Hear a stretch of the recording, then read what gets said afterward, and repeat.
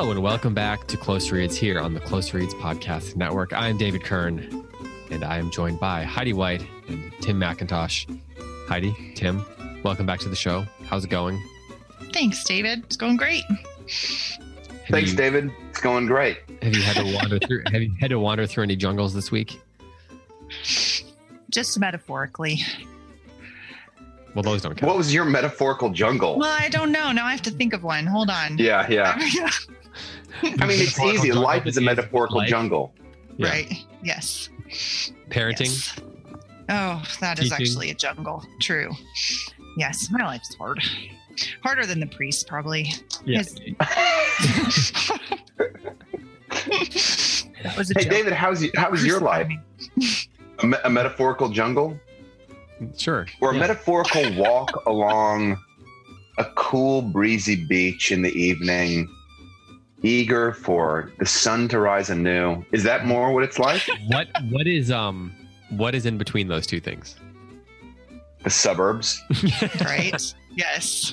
Yeah, well, fair enough. That's the one. Yeah, that's probably it. Okay, so we are here to talk about Graham Greene's The Power and the Glory. We are on part 2, chapter 1. The lengthy, I think the one chapter is almost 50 pages or something like that, depending on the edition you are using, of course. So we are going to talk about those pages here soon. Before we dive in, though, and we debate and argue and inevitably find ways to get angry at each other, let's let you know about our friends over at Belmont Abbey College, a Catholic Benedictine college near Charlotte, North Carolina, which has just launched a new honors college. Their distinctive program prepares students for an exceptional career through a flexible, robust, great books education.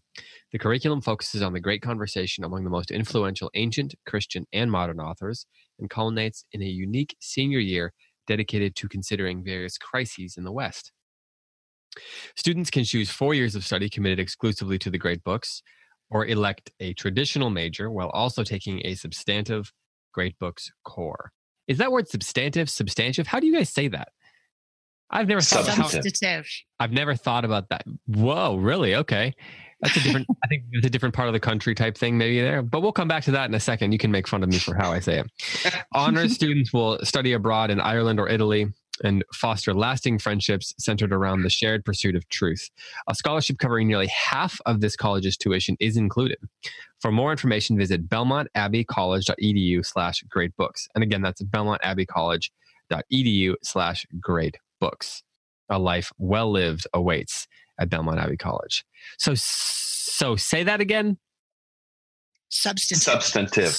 Ooh, nicely done, Heidi. So I wonder if when they wrote the copy that they asked us to share with our listeners, if they expected me to say it that way. I assume so, given that both of you said it in the exact same way. Substantive. Right. Yeah. But we have a say it? very, very, you said substantive, which is maybe right. We have a very, very firm rule in our house that no one is ever allowed to make fun of anybody because of the way they pronounce something, because that probably means they've only read it, which is a sign of a good education. Ooh, Heidi, check it out. I love that. Here's the question I have for you, though. What is the root word from which we are getting substantive? Substance, right? Yeah. There's a lot of substance to it. Okay. Weighty. Content, do meaning you like say- weighty content. So do you say substantial? No, substantial. This is English. It makes no sense. There's absolutely no reason for hardly any of it. So Okay. Can we do a pronunciation question real quick? Yeah, we better be quick because I think we've lost a bunch of people right now. Go You ahead. think we've lost all three of them? Yeah. Okay. Well, How do you, 2 of the 3. except the people who say substantive, they're like right on. Like Yeah, exactly. they're riveted. how do you pronounce the word HOMOGENEAOU? Yeah, we know. Restart. We know what you're trying to say. Homogenous. Okay. Homogenous. And how do you say it? How do you say it, David? Homogenous. Okay. But it seems How to do me you like say that. it? I say homogenous also, but I have heard in public speech, homogeneous is becoming more and more the norm. Huh. It's becoming a more and more homogenous pronunciation. But there's not an "ius" in it, is there? Yeah, EOUS. Is there? But do we normally say EOS? I don't, man. Do we normally say EOUS as EOS in most English words? I don't know. What other English words have that? He's a genius. He's a aqueous. Good job. That was amazing. You just like pulled that out of nowhere. I read it before. Well done, sir. Well, we should probably head back to the actual reason that we are here. So let's talk about this little book. This is a little book. This little book. This is a section that is dedicated pretty much to the narrative of the Whiskey Priest. Mm-hmm. And in some ways, I found that was, it sort of settled the book for me. Like I told you guys, I haven't read this closely before, and I haven't read any of it in quite a while. So for me, the first part was murky, I think was the word that we used last week. Yeah. But this chapter, despite it actually taking place in a murky place and a lot of it taking place at night, brought the book to, it sort of settled the tone of the book for me. And I was thinking about perhaps that might be because I don't know if I actually said a sentence there that was in any syntactical order that makes sense to people who listen to English. But the point is, I was wondering if that is because by staying with one character and sort of making him seem like our protagonist, the narrative of the book sort of allows you to track with it a little bit easier, thus eliminating the murk. Do you think that is the case, that is why I felt that way, having read the book multiple times? Or to you, does having read it multiple times, is this actually a chapter that increases the murk for you? I totally agree with you, David. It clarified, the murk moved away because of this section. For me, like the structure of the book is almost like it drifted away. The structure of the book thus far has been, there are all of these different chords or threads, and they're all coming intertwined in this chapter into one unified thread, which is the priest's journey. It doesn't mean that the priest knows of all of these characters that we've met thus far, but it really does begin to tie together at this middle part for me. So I agree with you. What do you think, Heidi? I totally agree with that. And I think you're right on, Tim, about part one with its 4 chapters is throwing out these threads. And we've talked some about that over the last couple of weeks with that he's throwing out these clues that are going to be decoded later. And this particular chapter kind of anchors, as you pointed out, what the problem is in the book, which is that this priest is trying to escape the police, and is tormented internally by it, and that there's these multiple characters who are going to have some kind of role in his journey. I like that you, the way you, I like, I'm trying to decide.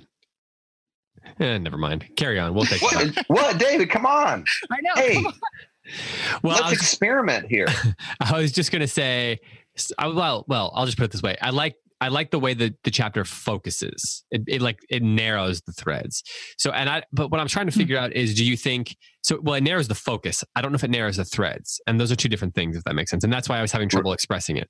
So it's we get our focus narrowed. Yeah. Which makes it easier to track with, right? But is this a chapter where the threads that have all been cast out are beginning to intertwine and come together? Or has that not happened yet? And the threads are actually kind of in a different plane than what happens in this chapter. Does that make sense? Like, are all these other threads that were introduced, are they actually, have they actually coalesced into one sort of single thread? Or is that happening in a different sort of narrative thematic plane than what happens in this chapter, where we have our focus narrowed? Did you see the difference between what I'm trying to say? Yeah, right. I think to answer that question, for me, it feels like spoiler alert. You mean, in other words, to answer that, you'd have to spoil it? Yeah. Mm-hmm. But I might have a different answer than Heidi. Well, I would have to say, based on what we know right now, which is, this is still the first half of the book. So, and I think that this chapter has some major turning points in it, but we're not sure where they're going to lead yet. But I think it's got to be number 2 of what David said, the either or that you presented. That second one, Mr. Tench is not back in. The dentist from the first chapter, Coral and the Fellows family is not back in. We don't know. We've completely lost the lieutenant, or he's here, but there's not any kind of standoff or anything. Right. So we don't get inside his head. Right. Not really. Exactly. So to your point, David, I think you're exactly right that he's thrown out these threads and that they're not woven together. But like you said, the focus is narrowed. Now we're inside the priest's head. Now he's having this spiritual struggle. He's on a donkey going on an actual journey into the jungle. So there's something happening plot wise that it's coalesced towards. Yeah.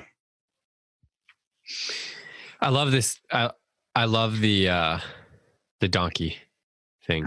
Me going too. On there. Riding into the dark of the jungle like a donkey because it's Freudian. Maybe. Yeah, maybe it's obviously an allusion to Christ riding the donkey, but it also could be an allusion to the way that Chesterton thought of the donkey. So, which is what? Can you elaborate on that? Well, I don't want to confuse that with Chesterton's dumb ox idea, but I think it's Chesterton who talks about the paradox of the donkey. Of the donkey as like the stubborn. I could be wrong about this, so don't quote me on who it is. But the idea being that the donkey is like this stubborn, uncooperative, mule. There's a reason why we call people an ass, right? Right. Or we don't, I guess. You know what I'm saying? But the real reason that word has become an insult. But also that Christ chose to ride the donkey, and the donkey was the one who bore him into Jerusalem. And the donkey was the one who bore Mary to Bethlehem. So there's a paradox in that. And maybe it's not Chesterton. I was thinking it was off the top of my head, but and I think that's in some ways that plays out in this passage as well. And so that make pretty clear allusions. Go ahead. Yes, you're exactly right. Yes. And that brings us to, as Tim... Wait, you don't completely agree? I do completely agree. Okay. Yeah, no, I think that you're exactly right. And here's where we see the biblical motif. This particular chapter is where we see the biblical motif really become unfolding. That here is... And the beginning of Holy Week, the beginning of Christ's hero's journey in the Bible begins with him riding on an ass into a place of persecution, right? But we have the priests here riding on an ass attempting to escape persecution. And so there is this very clear biblical structure forming in the story, and yet there's still this paradox within it of struggle. And that adds this layer of depth, even if we're not picking up on it consciously. I think for all readers, we're paying attention to that at some level in our minds as we're reading. I'll tell you what really clued me into that was the little green serpent that crosses the path of the donkey. It feels when like a throwaway. What's that? It feels like a throwaway because it's right in the middle of the chapter or so, and we get that section break, and then the next section begins with that, as I recall. Yeah. And it feels just consequential, but it's not. And there was no reason that it was. There was no reason to mention it if there was not some sort of an allusion to the serpent in the garden.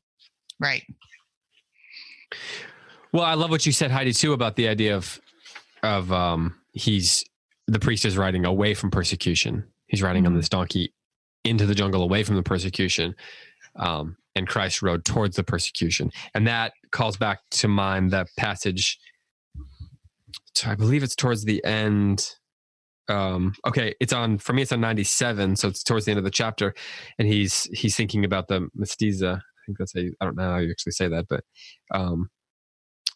the man is confessing things. You know, I haven't fasted at Lent, and I told lies and all those things.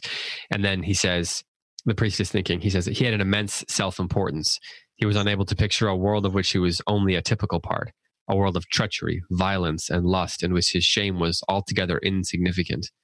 How often the priest had heard the same confession. Man was so limited, he hadn't even the ingenuity to invent a new vice. The animals knew as much. It was for this world that Christ had died. The more evil you saw and heard about you, the greater glory lay around the death. It was too easy to die for what was good or beautiful, for home or children or civilization. It needed a God to die for the half-hearted and the corrupt. And he said, why do you tell me all this?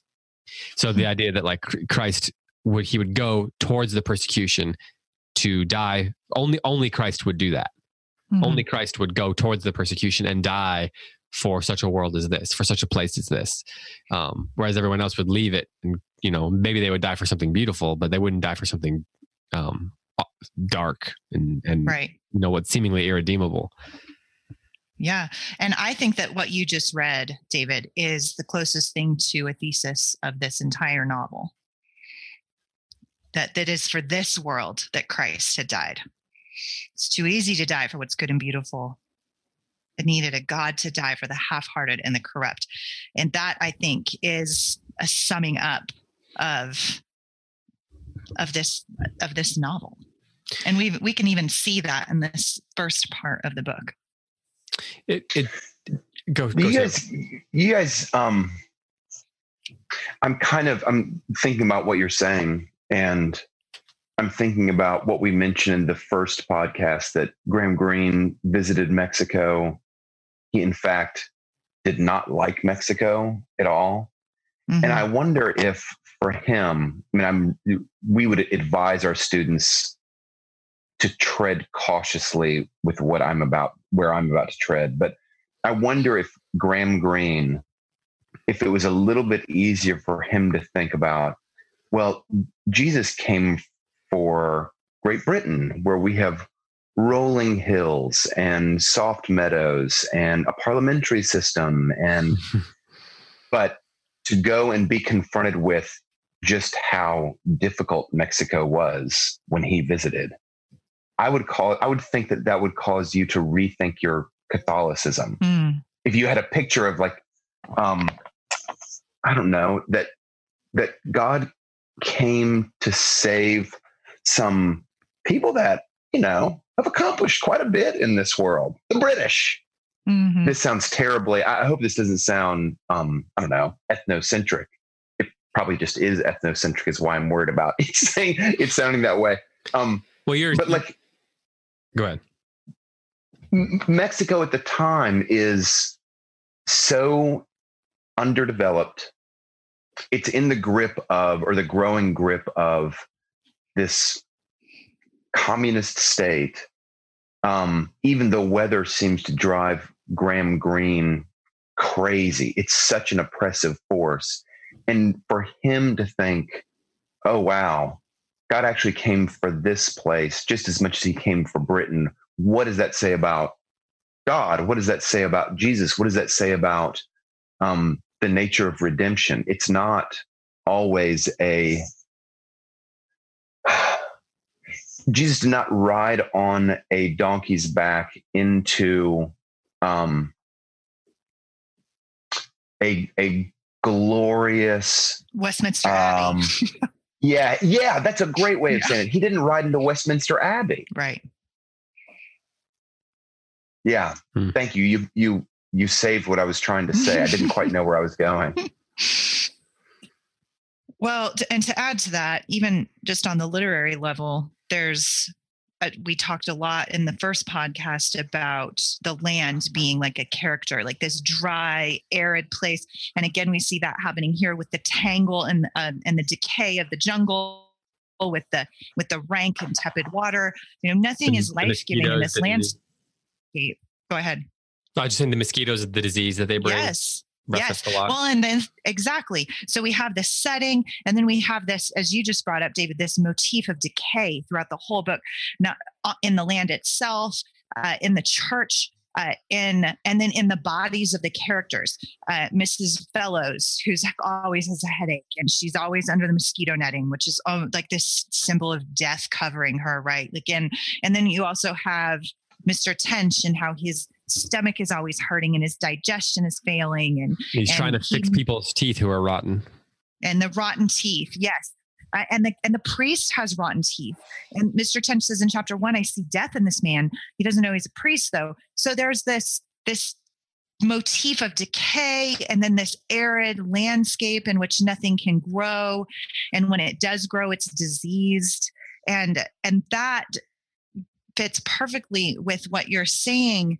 If I was a post-colonial critic, I would focus right on that, right? This third world country, and what can faith thrive here?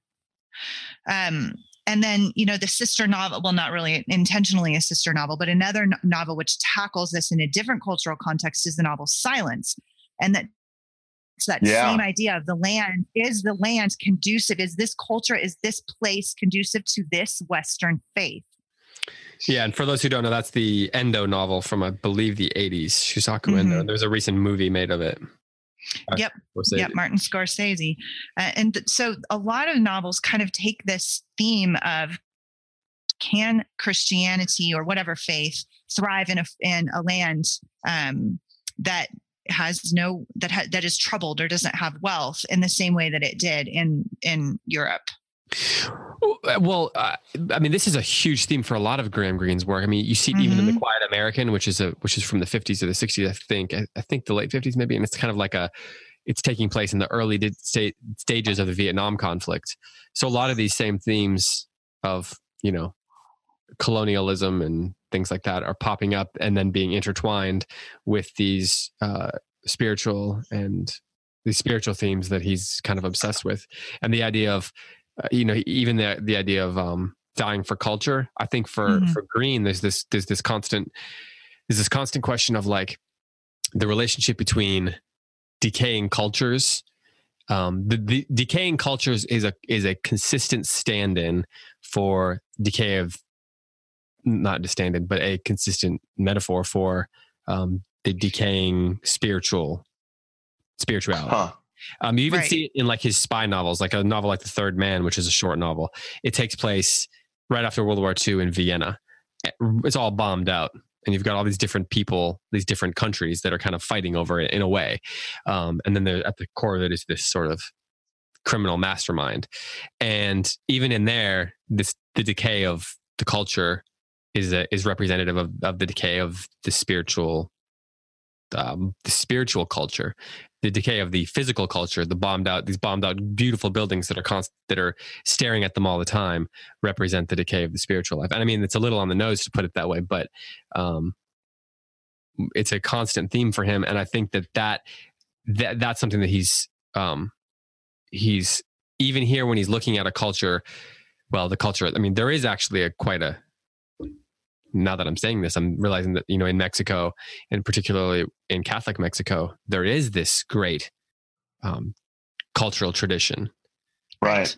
And I think that's important, really important to acknowledge that Catholicism is native or indigenous within the culture of Mexico, in a different way that it is in Europe. But it's just as powerful a cultural force there. It's not the same as, say, I brought up Silence, but it's not a one-to-one correlative, because in Silence, we're talking about mission, Catholic missionaries going to Japan, in which and the culture there is completely different. But here we have a religion that's tied very deeply into the culture, into the people, into their psyches. And so what happens what happens to a collective psyche when the culture eliminates from itself its most essential aspect, which is where we get the decay motif, right? And to your point, we have, and I'm going to stop talking after this because I feel like I want to hear, I'm talking too much, but this idea of the individual characters with the decay in their bodies, right? If that's like the inner circle of interpretation, we have a second circle surrounding that in which you can interpret the society, right? The decay within the society, to what you just said. And then around that is a third circle, kind of holding it all together, the universal idea of what happens when faith fails in the world. And if you're looking at these three levels of interpretation, really makes this novel just masterful. So Similar, that's all I have to say right now. I think it does the same. I think it mirrors that. No, it's not. It's just the only thing you're choosing to say right now. I think that the way he layers the characters might be similar to that. I'll have to think about that, but it's possible in terms of maybe on the outside is the priest representing that outside layer that you're talking about. And then maybe Tench and some of the other ones, or, I have to think about maybe they're the second circle. And then in the inner circle is where maybe the lieutenant and Jose and things like that are. We have to draw this out. And yeah. Yes. It's hard to talk about books without visual structures. Sometimes I want to just start drawing on a whiteboard right now. So, hey, I've been thinking as I read this book about the nature of missionary work, and forgive me, this is going to feel like a discursus into an obscure land, but I will do my best to bring it back. Tim's taking us on an obscursus into obscurity. That's exactly right. That's like your autobiography should be titled "Obscursus into Obscurity." Some of the writing work that I do, I will not mention any organizations on the air, but I work for a company that helps do large dollar fundraising events for nonprofit organizations. And many of the nonprofit organizations are Christian organizations. And the Christian nonprofits that I write for are for the most part very well established. They've been doing what they've been doing for a long time, and they've been very successful at it. And some of the people that I interview they are reluctant to use the word missionary to describe what they do because of all of the associations, positive and negative, around missionary. But that's kind of what they are. They just are not wearing, like, when I think missionary, this is maybe like more from novels than, I don't know, any sort of lived experience. But I think the first thing that comes to my mind is sort of a gray woolen British business suit with a bowler hat walking through a jungle is seriously the picture that comes to my mind. The people that I interview, none of them are remotely close to that. And all of them are very, very, very sophisticated in their view about the relationship between the work that they do and the culture that they are in, especially when it's not their own culture. Which also is kind of like breaks my kind of picture of what a missionary is, that the missionary, like the missionary is sort of an exporter of Western culture as much as the missionary is an exporter of the Christian religion. The people that I talk to, that is so not the case. And I just felt like mentioning that because we're in another situation in this book, The Power and the Glory, where the indigenous culture, once rich and flourishing, is beginning to flounder. The indigenous priest is kind of functioning like a missionary on behalf of that, of Christianity, which was in the very center of that once flourishing culture. But I think it's really interesting that Graham Greene is very sophisticated in that he is not making the priest the mouthpiece of that culture. He's just the mouthpiece. He's just the representative of Catholicism, of the Christian religion. And I think that is, I suspect that when this book was published, 1947, that was probably ahead of its time. Mm-hmm. That was probably not a picture that most people would have recognized. I don't know. I'm kind of stumbling. I have like a lot of big thoughts, and they're just not, I don't know that they're articulatable right now. Just one other thought before I go. I'm listening to, before I go, like I'm just going to like walk off the podcast into the sunset. Mic drop. Better be good. No pressure. Last word. I was obscurity. I was listening to a podcast. Joe Klein does a podcast, and he was interviewing Bill Gates, Microsoft Bill Gates. Bill Gates and Melinda Gates run a large foundation, and that foundation is really concerned with education in impoverished communities, but also just poverty in impoverished communities. So Bill Gates comes on, he's being interviewed, and he's talking about there's this real excitement many years ago that I think the poverty rate worldwide had dropped from 26% to 9%. And if you ask me, like, what are the dates in which it dropped, I couldn't tell you. But it dropped in a relatively short amount of time. I mean, it's not like 3 years, but, like a generation or something like this. So philanthropists were really, really excited.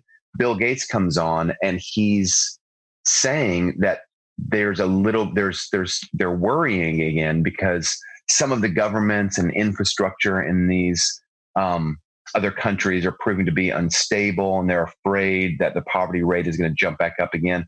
And then he said something else, and it was so fascinating. He said, and one of the other things that we're discovering is how powerful people's narrative about themselves as a community is such a defining feature of their own progress. He said, and I was like, okay, what's the narrative? Surely it's religion. And of course, he says that narrative is driven primarily by religion. And then I was like, okay, what happens next? Because this is like one of the things that's facing the West now. There's all of this money and technology and expertise in the West, but there's no story anymore.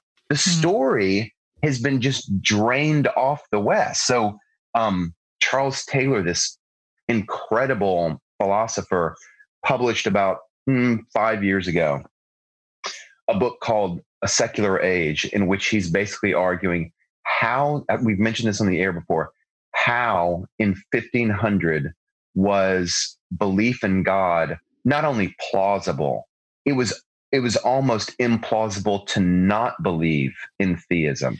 And now 500 years later, 500 years later, the exact opposite is the case. So instead of the plausibility structure of the modern West is such that you have to opt into theism rather than in 1500, you would have to opt out.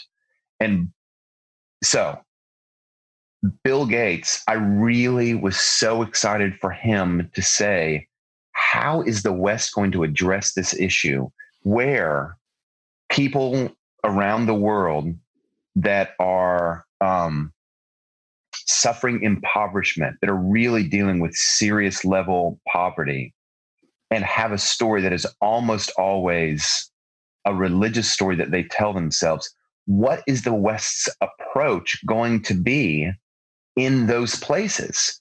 And he didn't touch it. I mean, it just, for me, I don't want to like try to read Bill Gates' mind, but I was just like, I feel like he is going into what Close Reads does really, really consistently. It's like, you have to look at the story that's being told. Yeah. I mean, I think that he couldn't, I don't think that he's a brilliant man, to make the most obvious statement in the world. But I think where he feels at home is it's analytics and it's data. And to try to kind of like understand how a big sweeping narrative, what happens when that big sweeping narrative comes in contact with another one, that's something I think he was just like, man, I don't know that I'm ready to talk about that yet. So, I think this brings us back to the book, though. I like that you mentioned this because I think that I think this brings us to the lieutenant, because I think what the lieutenant and the red shirts are trying to do is eliminate that narrative. They're trying to eliminate the story. They tell about themselves that they participate in. They're eliminating the churches, right?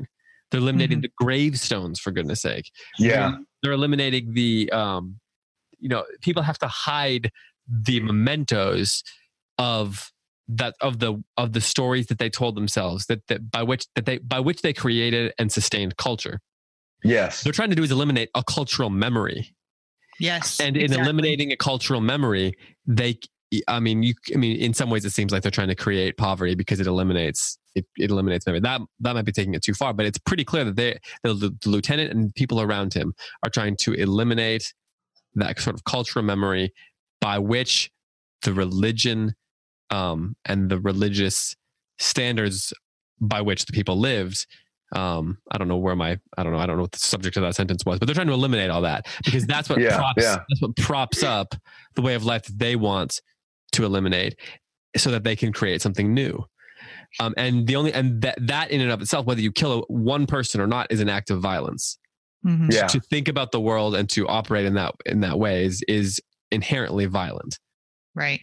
And it's easy to think of the lieutenant as not really part of the West because he's a Mexican communist.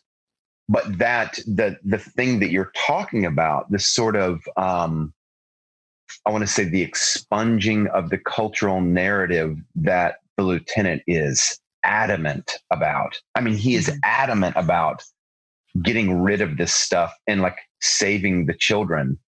I mean, in quotes, saving the children. That to me is so much a part of the West. I think for the West, what the lieutenant is doing in the story is a very active approach. He is going into these little villages. He is passing by graveyards and he's thinking, I'm going to forcibly get rid of this narrative. I think in the West, there's enough momentum, at least in Seattle, Washington, and in Eugene, Oregon, there's enough cultural momentum to kind of like be free of that past narrative, that it's not really even an active choice anymore. It's more of a passive choice. We're just going to let the momentum carry us farther away from the kind of story that we used to live a generation or 100 years ago. Right. Well, and the plausibility structure idea is super important in this novel. That this is, to y'all's point, this is why the townspeople are willing to be martyred for the sake of the priest. Yeah. Right. It's not because they love the priest. They know, they keep telling Maria keeps telling him, we know you're a bad priest.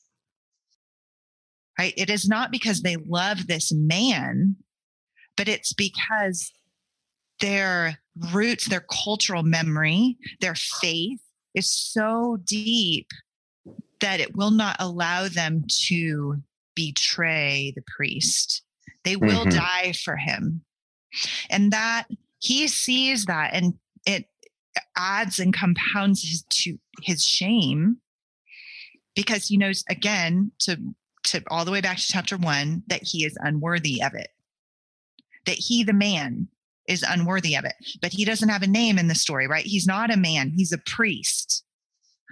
Like, this is one of those deep paradoxes within that first circle of the story. This deep, he's a man full of shame, full of sin, and yet he is also a priest and a representative of this cultural memory that, the lieutenant and what he represents cannot shake in this generation in Mexico.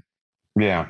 And that's why they have to focus. That's why the lieutenant, right, is so we get so many scenes where he is interacting fondly with children, from the boy in the churchyard to the girl, to the daughter in this chapter. So if you could see me, I just stood up and raised my hands, because you brought it to Heidi, exactly. You want to say something? I'm so excited about what you just said, because the very next thing I was going to say is that's why children are so important in this novel. That's why so many main characters are children. It is this battle for the souls and the hearts and the minds and the imaginations of the children that matters. That is everything in this novel. Even though the priest is the protagonist and the main character, protector, right? That it is the children who matter. That's why he needed to be a father. And that's why he needed to have a child. That's why Coral's there. That's why Luis is there. Like within the structure of the novel, none of this matters unless they can it's who gets to the kids. And that's why that determines whether or not this cultural memory is lost. And what we're seeing in that the bit in part one that we talked about last week, when the Luis's father says, "You don't remember any of this." Yes. He is sensing the tragedy of that. He's recognizing that you don't remember the days when the church provided the culture. Like he basically says exactly that. The church was our culture. The church gave your mother things to do. And he says, but you don't remember any of that. And he's mourning that. The other thing that I'm thinking of while we're on this theme is, I just think back to the lieutenant letting those kids play. He hands them the gun. Yeah. Yes. And he says, there's the safety latch. Turn it off. You can flip the safety latch. And you're sitting there and it feels like a sort of natural occurrence in the story because the point of view is so closely in that moment with the lieutenant. Right. That it's a little bit, it's sympathetic. I felt sympathetic, like, oh, this is not a big deal. And then I take a step back and I'm like, he just handed kids a gun, kids who have never seen a gun, much less held one before. And he taught them how to turn the safety latch off. You're like, man, I don't know about that as gun etiquette. I don't know that that's the best thing to do. But it's for Graham Greene, what a great picture of the lieutenant's view versus the priest's view. Right. That the gun is this symbol of violence he is passing off. Yeah. And in communism, power is everything. Like there is just this constant, these binaries between the powerless and the powerful. And let's give, in best case scenario, in the ideology of communism, it's let's give the power to the people, right? But only power if you're a materialist, the only power is in violence. That's the only way you can ever enforce, even if you're an idealist, as the lieutenant is. So in giving a gun to a child, this symbol of the kind of world that the lieutenant wants to give to the next generation. But he thinks he's giving them a gift. Yeah. Yeah.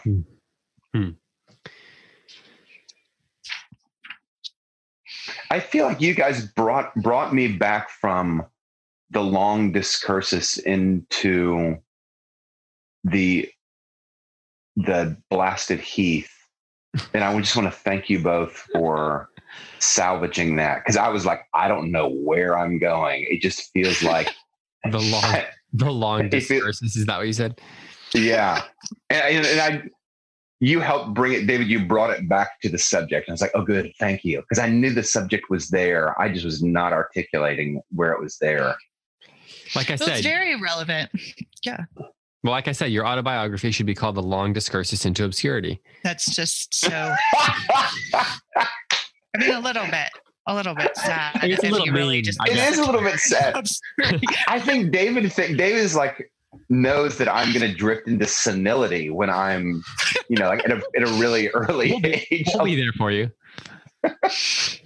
Well, and one more thing to add to that, to what you were talking about, Tim, is that there's a lot of talk within it, your point about nonprofits. There's a lot of talk within the church in America about the white savior myth, right? Like this, right. We're going to go and we're going to impose this faith along with this culture. And we don't want to do that. How do we get to mere Christianity without all of the Western trappings that we probably don't even know that we are bringing with us, right? Yeah. So how do we repent of this white savior myth?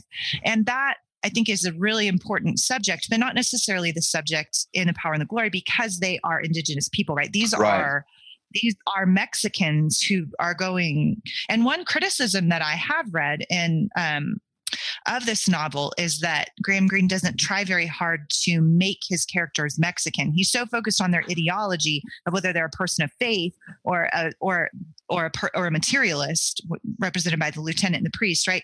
That he doesn't seem to put a lot of thought into their Mexicanness. And I have read that as criticism of this novel. And of course, there's various responses or rebuttals to that. But in some ways, that's the entire point, right? He is saying these people are part of this culture. Nobody's trying to come in and change it. The white characters are not even connected with the Mexican culture at all. They're insulated from it. The lieutenant goes to the fellow's banana plantation and isn't even allowed on the porch. So, and is very clear in the narrative that he's resistant to that he hates that about them, but he can't do anything about it. But both the protagonist and the antagonist are Mexicans. They are within this culture. Nobody's coming in to try to change it. And I do think that's important for this novel. And that's one of the reasons why it works, is that one of them isn't white. Yeah.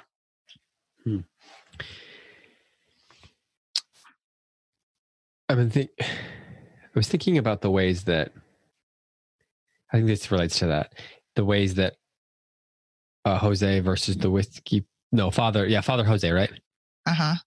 Compares to the whiskey priest. What ways are they similar and what ways are they different? And I was thinking it'd be worth talking about that for a few minutes because I think that it can give us some perspective on both of them. Yeah. There was some talk about how do we respond to Father Jose and the lieutenant and each of these characters. There was some talk about that on Facebook.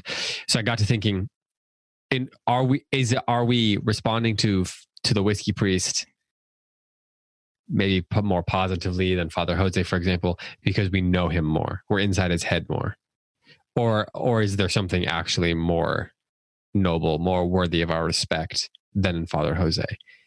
And we haven't spent a lot of time with Father Jose yet, but I'm curious at this point, can we identify similarities and differences? But like what similarities can we identify between the two of them that can help us understand what Graham Greene's doing with the whiskey? Yeah. Tim, what do you think about that? I love the question, and I'm tempted to try to highlight all of the differences between them because that's why I didn't ask that part first. That's the easy part, I feel like. Yeah. I think they are so similar. I mean, so similar in almost every way, except I might even say that this is the only difference. Father Jose has at some point kind of tumbled into despair. And I know that the how do I say it? The narrative has him kind of wrestling with despair, but I think as far as his actions go, he seems like he's almost already living in despair. And I think that the whiskey priest is still wrestling against it. So he's been overcome. He's kind of allowed himself to settle into despair. Jose has. Yeah, I think so. And I think, again, the narrative, the last thing that we read about Father Jose is he kind of acknowledges that he is trying to resist despair. But I think for practical purposes, I don't want to say he's given up, but I think that he's falling in that direction. And I think that the whiskey priest is trying to fall in the opposite direction. But the whiskey priest is struggling with it, is wrestling with it just as much as Father Jose is. Heidi, do you have any thoughts on this? Yeah, well, I think that the way that is practically played out is the fact that Father Jose is married and has renounced the faith and doesn't perform the sacraments anymore. And the whiskey priest is on the run and trying to escape, which goes to one of the major motifs and themes of the novel, which is escape. What does it mean to escape? Right. So, and every character in this novel is trying to escape. So the priest is doing it by becoming a fugitive. And Padre Jose is trying to escape by, as you pointed out, Tim, just giving up on his priestness. But the way that they're similar is that he can't still, like he is given into despair because he still believes. So he knows that in denying the prayer at this young child's grave, that he's condemning her soul to hell. And he does it anyway, at least in Catholic doctrine, right? Mm-hmm, mm-hmm. He does it anyway. And then because of that, and he knows that every night he goes to bed with this woman, he is breaking his vow and condemning himself to mortal sin every single time. And he still believes, which is why he's in despair. And the whiskey priest still believes as well. And yet he is just in hell, right? Like he's wandering around starving and being hunted. And so, like you said, there's so many similarities, and yet their outward and inner life is oriented in opposite directions in their attempt to escape the oppression of this regime. Mm-hmm. Yeah. For me, inward orientation is everything. I mean, it is everything. And I feel like I haven't, some of the authors that I have been most transformed by, Christian authors, this is the thing that they harp on more than anything else is, sometimes we believe the wrong thing. Sometimes we believe the right thing. Sometimes we hurt other people. Sometimes we love other people. And if you're keeping a kind of tally of yourself with regards to, okay, have I done more good things or more bad things, you will make yourself insane. And it's not, there's no freedom there. But if your heart is primarily concerned with what is my inward orientation, what is the direction of the arrow of my life, if that's what your chief preoccupation is, that's what it should be. That's what it should be. And it seems to me like freedom lies there. And I think Graham Greene does a wonderful job of painting these two priests as doubles of each other, as mirrors of each other. Yes. But for this one narrow difference, and for me, that narrow difference that you just articulated, Heidi, is everything. Though yes. On the outside, it looks so similar. Yep, it's true. Well, and you brought up the issue of doubling, what happens with the priest and almost every character in this. He's kind of this linchpin, right? And as almost all of his interactions, not across the board, but almost all of them are one-on-one throughout the novel. And so you get to see the priest and the impact that he makes. And some of them as inverted mirrors, and some of them as mirror, some of them very similar, but there is a lot of doubling with the priest. That Padre Jose is like, this would be a different novel without him in it. We need this. The structure of this novel demands a counterpoint to the priest that is walking, who is actually resisting.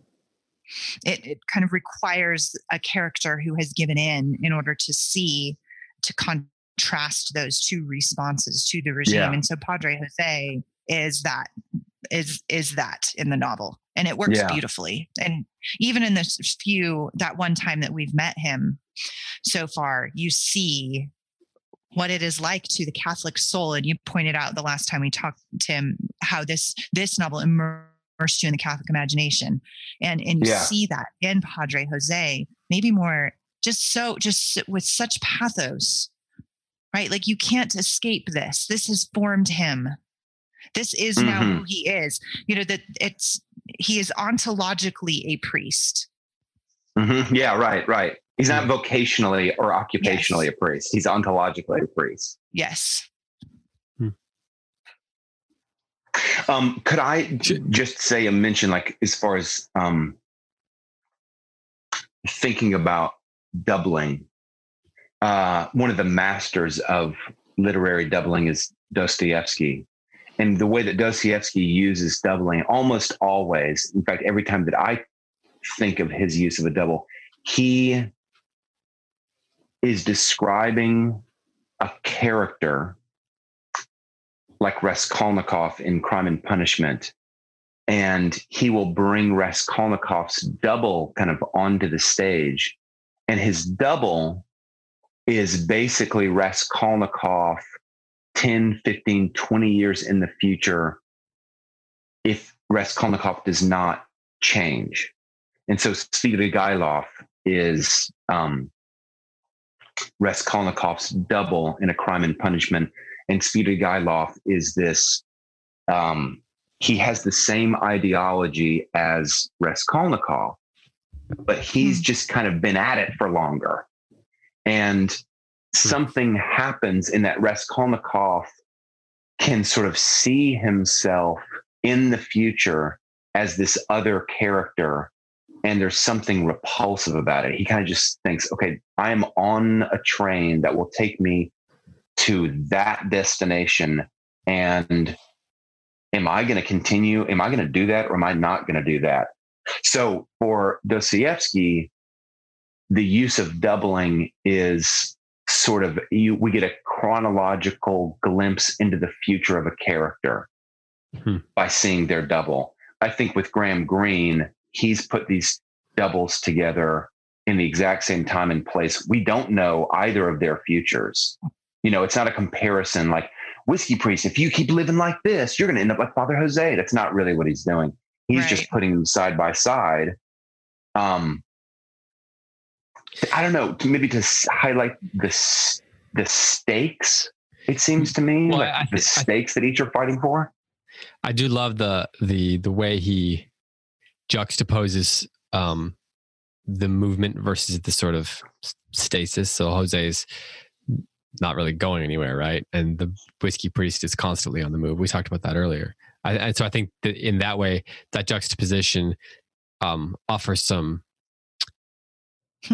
thematic characterization, you know, like it opens up so many of the themes through the way he presents those two. So I think they are in some ways, they're at different places in the journey, so to speak, but they're at different places in the journey, not because of the passing of time, but because of the choices that they've made. And I was thinking a lot about how I kept coming back to the idea while I was reading this, that this is a chapter that is constantly coming back to like the age-old question, what do I do next? And the priest is constantly over and over again, practically on every page, asking himself, what do I do now? What is the best? What should I do right now? So like this is a great book for lost tools of writing, right? This is the quintessential question of any story is what do I do next? And Greene is just taking this very basic question of what do I do next? And he's building so many layers around it that make it complicated. The question itself is simple. What do I do in this moment right now? When the lieutenant is in the town and all these people are being threatened and he's threatening to take a captive, do I turn myself in or do I not? Do I look up so that people can betray me without it being so difficult, or do I stay in proudly? Do I ask that? Do I hear the confession of the mestiza, or do I not? Do I trust him or do I not? Every page there's some kind of question like that, and so the fact that the Whiskey Priest is in action, he's in motion, he's moving somewhere, he's constantly butting up against that question in a new way, at least to a matter of degree. Whereas Father Jose it's the same question that is beating him over the head over and over again. And it's a question about his own, it's more of a question of his own commitment. He's like, what are the options for him to do? I just think that's really interesting, the way Greene is bombarding us with the questions of what should the Whiskey Priest do, in contrast with, and it's because of his action, in contrast to Father Jose's sort of languidness. Yeah. What a great word to describe him, David. Languidity? What's the... Languidity. I don't know. What's languor. Languor? Yeah, languor, right. It'd be languor. Yeah. Does languor end? Can you make languor end with E-O-U-S? Langurious. Langurious. I guess languidity. Langular. That's like What was the word you just said, Heidi? Well, I made it up. Langer? It's not a real word. Right. I said langular, but a languor is an actual word. That's the verb. That's the noun form of languid. Yeah. I'm just imagining what langular means, and so I think it means lying down in a geometrical pattern. Right? I think that's what it would mean. So playing Twister. Right. You have to be really relaxed, right? Exactly. Because, Yeah. yes. You're going to be way better when you're relaxed. Hey, I have a question for you guys about the priest. I know we don't have a ton of time left. Tim's got things to do. Heidi and I presume. I have things to do too. I'm really important. Do you think that the whiskey priest is noble? Tim, why don't you field that one first? Yeah. Since you have so many things to do. You just get it over with and get on. I know, you right? got to get this. Just, if you want to be out of here and do something better. If the concept of nobility is often used as cultural praise, Beowulf is noble because he stands high in the community of Anglo-Saxon Vikings, and I think if that's what we mean by nobility, then no, the whiskey priest is perhaps the most ignoble character in the book, one of the most ignoble characters and ignoble protagonists in 20th century literature. But if nobility is an internal virtue, that he has integrity in that he is pursuing the will of God according to his best understanding, he's a very noble character. So you're saying it comes down to definition? Yeah. And I think it's funny. I have arguments with your dad in my head sometimes, and I can just imagine your dad. And that's a compliment to your dad, because I'm like, okay, what would Andrew? Andrew is going to say, well, nobility is neither an internal nor an external virtue. I don't even really know what your dad would say, but everyone I think would agree with my second definition of nobility. But I think in actual practice, people use the word noble and nobility pretty often in the first, according to my first definition, it's a term of communal praise. Mm-hmm. Golly, that was the most scholastic answer ever. Oh, I loved it. Reading your Aquinas, huh? Yeah, right. Speaking of the dumb ox. Yeah, I mean, according to your two definitions, and if I heartily agree. Ignobility in the sense of dignity, public dignity, and even a nobleman. Yes. Yeah. Right. Public dignity is a perfect attachment to definition one that I gave. Public. Right. Yeah. And even in his choices, he has made some very ignoble choices in his life that haunt him, and that he continues to make that do erode his dignity in the novel. And so,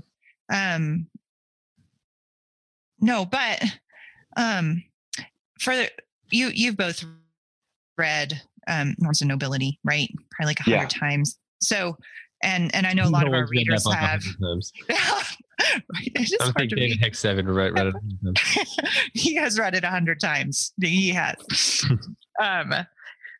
So I keep thinking in this book about, as I read this book, and I have the last few times I've read it since reading Norms of Nobility, I keep thinking that this book is maybe the greatest example in English literature of the power of what David Hicks in Norms of Nobility calls the tyrannizing image, which is a concept from the ancients. I think it's Isocrates. You guys can correct me if I'm wrong. This idea. I'm not capable of correcting you if you're wrong. Yeah. Well, someone correct me if it is not Isocrates. But David Hicks expounds on this idea that one of the great purposes of a classical education is to put in the minds of students and of human souls an image in which they are constantly striving to meet throughout their life and feel a sense of shame if they do not meet it. Yeah. And that image of virtue that we all have in our minds, to be a courageous person, that, if a boy allows a girl to be insulted on the playground and does nothing about it, that he feels like he was a coward, right? I should have said something like that. That sense of this image that is tyrannical in our souls, that tells us what virtue is and demands that we rise to that. I think this novel is the greatest example of that in English literature that I can think of. And that is what rules the priest throughout this novel. And he knows that he cannot meet it, and that he does not meet it. And yet Padre Jose attempts to abandon it and thus destroys his own soul. Yeah. However, the priest, if you look at the actions from the outside, you see a broken man who still can't give up on the tyrannizing image under the most extreme duress. And that, I think, is nobility. That, I think, is how I define nobility. That's the tyrannizing image for me, which is why I have great affection for the priest and why I love this novel. That calls to mind the bit where this is on 101 for me, so I'm very close to the end. He's thinking about how sometimes instructing children in the old days, he'd been asked by some black lozenge-eyed Indian child, what is God like? Mm-hmm. And he would answer facilely with references to the father and the mother, or perhaps more ambitiously, he would include brother and sister and try to give some idea of all loves and relationships combined in an immense and yet personal passion. But then he says this, and this I think is speaking to that idea of a tyrannizing image. Mm-hmm. But at the center of his own faith, there always stood the convincing mystery that we are made in God's image. God was the parent, but he was also the policeman, the criminal, the priest, the maniac, and the judge. Something resembling God dangled from the gibbet, or went into odd attitudes before the bullets in a prison yard, or contorted itself like a camel in the attitude of sex. He would sit in the confessional and hear the complicated, dirty ingenuities which God's image had thought out, and God's image shook now, up and down on the mule's back, with the yellow teeth sticking out over the lower lip, and God's image did its despairing act of rebellion with Maria in the hut among the rats. He said, "Do you feel better now? Not so cold, eh? Or so hot?" and pressed his hand with a kind of driven tenderness upon the shoulders of God's image. Oh, just like almost makes you want to weep every time. That's exactly it. That's the perfect quote. That's why I think the priest is noble. And to kind of tie it into our earlier conversation about the power of narrative, of having a community or individuals envision themselves as part of a story, the ideal type or the tyrannizing image belongs in a story. And so for the whiskey priest, what's the story that he's in? Oh, well, we hear it when he meets the mestizo. He even names the other character. He names who the mestizo is in the story. Yes. It's Judas. He's met Judas, you know? And so now, oh my gosh, it's so powerful. So now the whiskey priest, having taken on this tyrannizing image, this ideal type, has now met his betrayer. And like Jesus meeting his betrayer, he knows now what he has to do. Like he has to treat Judas with dignity and respect. He has to treat the mestizo who's going to betray him with dignity and respect. He like has to live out this narrative, even though he knows he's going to be betrayed in the end. Right. And he knows he'll fail it. It still rules him. I think that's what makes him so beautiful to me and so noble, because I relate to that. Like, I know I will fail the tyrannizing image. I don't know what I would do if I was in the shoes of the priest, but he walks with bleeding feet with the mestizo draped over the back. He is the good Samaritan in that little moment, right? There's he's weeping when because he's so tired and he's had nothing to eat when he's in the village, and he's just weeping, but he drags himself out of bed to hear their confessions, and he hates them for it, but it's the tyrannizing image that does it through him. Yeah. Right? Yeah.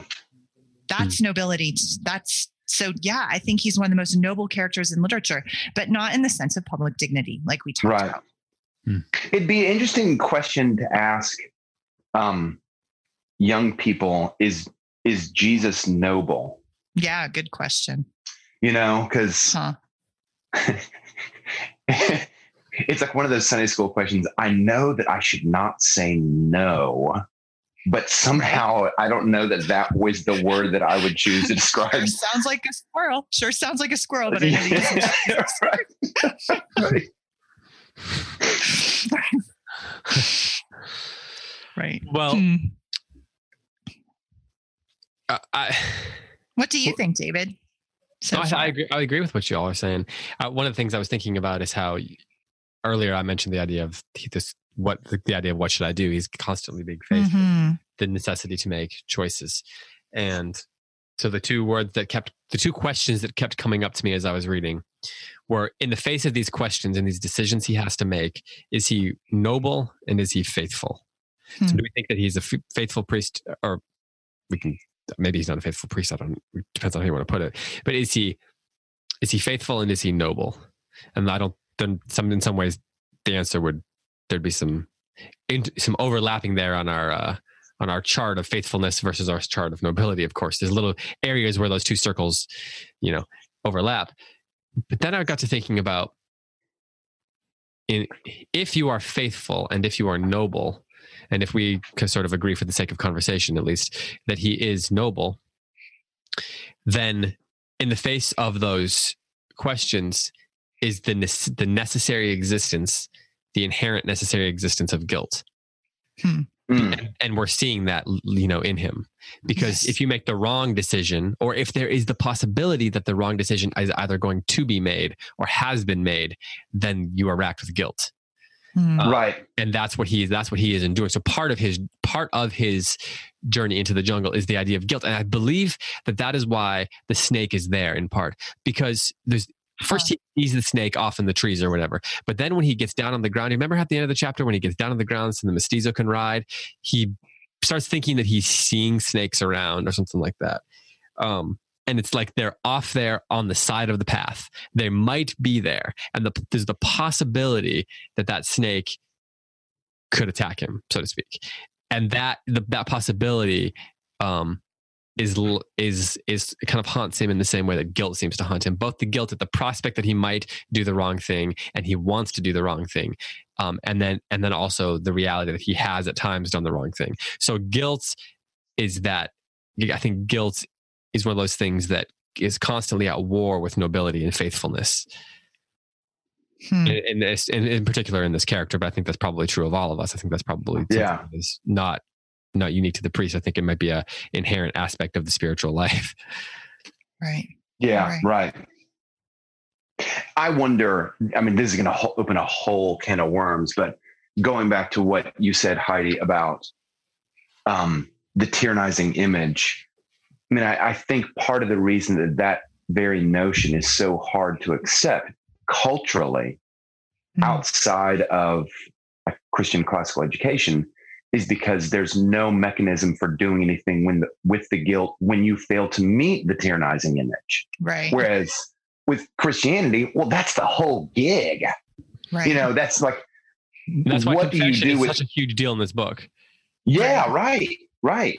But I think culturally, if you don't have a way to deal with guilt when you don't meet that image, well, then you need to do away with the image. You've got to get rid of the image so that you don't incur guilt upon yourself. Causes the guilt, yeah. Right. And that goes back to the narratives, right? Goes back to the narrative you need to eliminate, the stories you tell, because the stories are the models that offer you faithfulness and nobility or the lack thereof. And thus in the contrasting of the existence of the faithfulness of the nobility versus the lack thereof, in the area in between there is where the guilt exists. Without the story, you can at least ignore the guilt. Yeah. Right. For a time. Right. Till you explode into that. Yeah. Right. Well, and I think that this again, Tim, you asked me last week, why do you like this book so much? Was there, a time in your life? And I think at the time I read this book for the first time, I had been raised, again, to your can of worms, here's mine. Like, I had really been raised with this idea that once you're a Christian, you don't need to ever feel guilty, right? Like, Christ has taken your sin and he has nailed it to the cross. And then you are just kind of free from that point on. But I was wrestling at the time I read this novel with, but it's like, there's so much I have to repent of. I feel like I absorbed that so much I think that it was twisted in my soul. And I'm not saying anything about the theology of that, but I'm saying about my own flawed faith. Like, I had absorbed that so much. I didn't know what to do when I felt guilty. It didn't dry. I just thought I should stop feeling guilty. Just stop it. But it is guilt that leads to repentance, which leads to, that's the pilgrimage of the Christian life, right? Yeah, and so leads to transformation. Right. And so I think that the step from guilt to repentance was what this book helped name for me. And how that is transforming spiritually. So then do you think that this is a book that is sort of, to borrow an Eastern term, do you think this is a book about theosis? I do absolutely think this is a book about theosis. Yes. Yes. And there's some reasons for that, which we're not there yet in the story, but there's I absolutely do think that that's true, but I wouldn't have been able to say that at the time. Right. And for people who don't know, theosis is like the idea of, it's the transformation with the aim, or the idea being being in union with God, sort of. Yes, with the divine nature. I'm saying that in the most oversimplified way possible for the sake of the show, but if you want to look it up, that's in the title, right? The glory. There's and so the power and the glory. But that is so powerful that the priest's guilt is super important in this story. Which again goes to very deep spiritual paradox that we as readers, if we love the priest, and some people don't, but if we do, we want to set him free from all that guilt. But it is that guilt that is his pilgrimage that forms him to be more like Christ. This reminds me of a passage, but there's no way I'm going to be able to find it in the next minute or so, I wouldn't think. Hey, Tim, talk for a second, see if I can find it. But I know you have to go. So offer some final thoughts here. We got to let you... My final thought, I want to say thank you to all the close readers who sent me a belated birthday gift. I showed up onto my little porch on Tuesday, and there was a picnic basket there waiting for me. And it was full of coffee and tea and all these wonderful short letters from listeners. And I can't tell you how it absolutely made more than my day. It made my month. And it was so kind. And one of the other things that was this is just a little thing, but even the coffee that was in the basket, it's like the best coffee in the world. It's my favorite coffee, Stumptown Coffee out of Portland. And somebody did research and somebody knew that it's the Joke Host readers. Let's not just get Tim a good coffee. Let's get him the very best coffee for him. So I'm very, very thankful. They do an uncomfortable amount of research. I call it, it's a very comfortable amount of research for me. That's a joke. That's a joke. But did you find it, David? No, but there was, because the weird thing is, when I was reading, there was a part that specifically reminded me of that idea of theosis, and I wrote theosis in the margins, but I can't find it right now because my writing apparently is unreadable. But anyway, Heidi, final thoughts. Tim, you can go if you need to. We know that you have things you've got to get to. Okay. Bye, Heidi. Bye, Tim. Bye, David. Bye.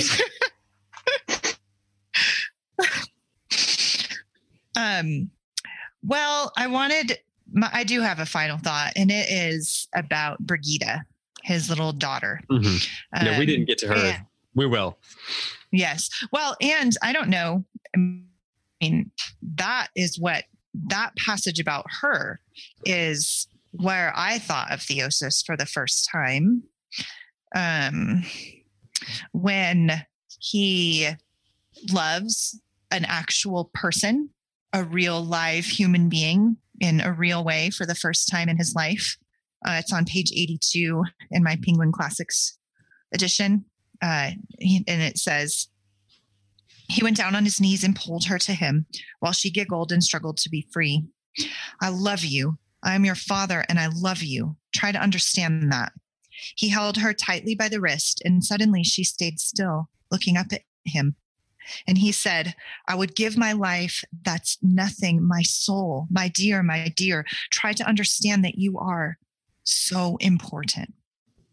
That was the difference he had always known between his faith and theirs, the political leaders of the people who cared only for things like the state and the republic. This child was more important than a whole continent. And he said, you must take care of yourself because you are so necessary. Now, this is one of the very deepest paradoxes of this book, and I could not possibly resolve this for myself or for anybody else, but that this mortal sin that he has committed to have this child is the thing that actually teaches him to love for the first time with anything like what it really means to the human soul to be transformed by love. And this is so powerful, this love for this little girl who is actually a really hard person to love. And they make a lot of negative predictions about her.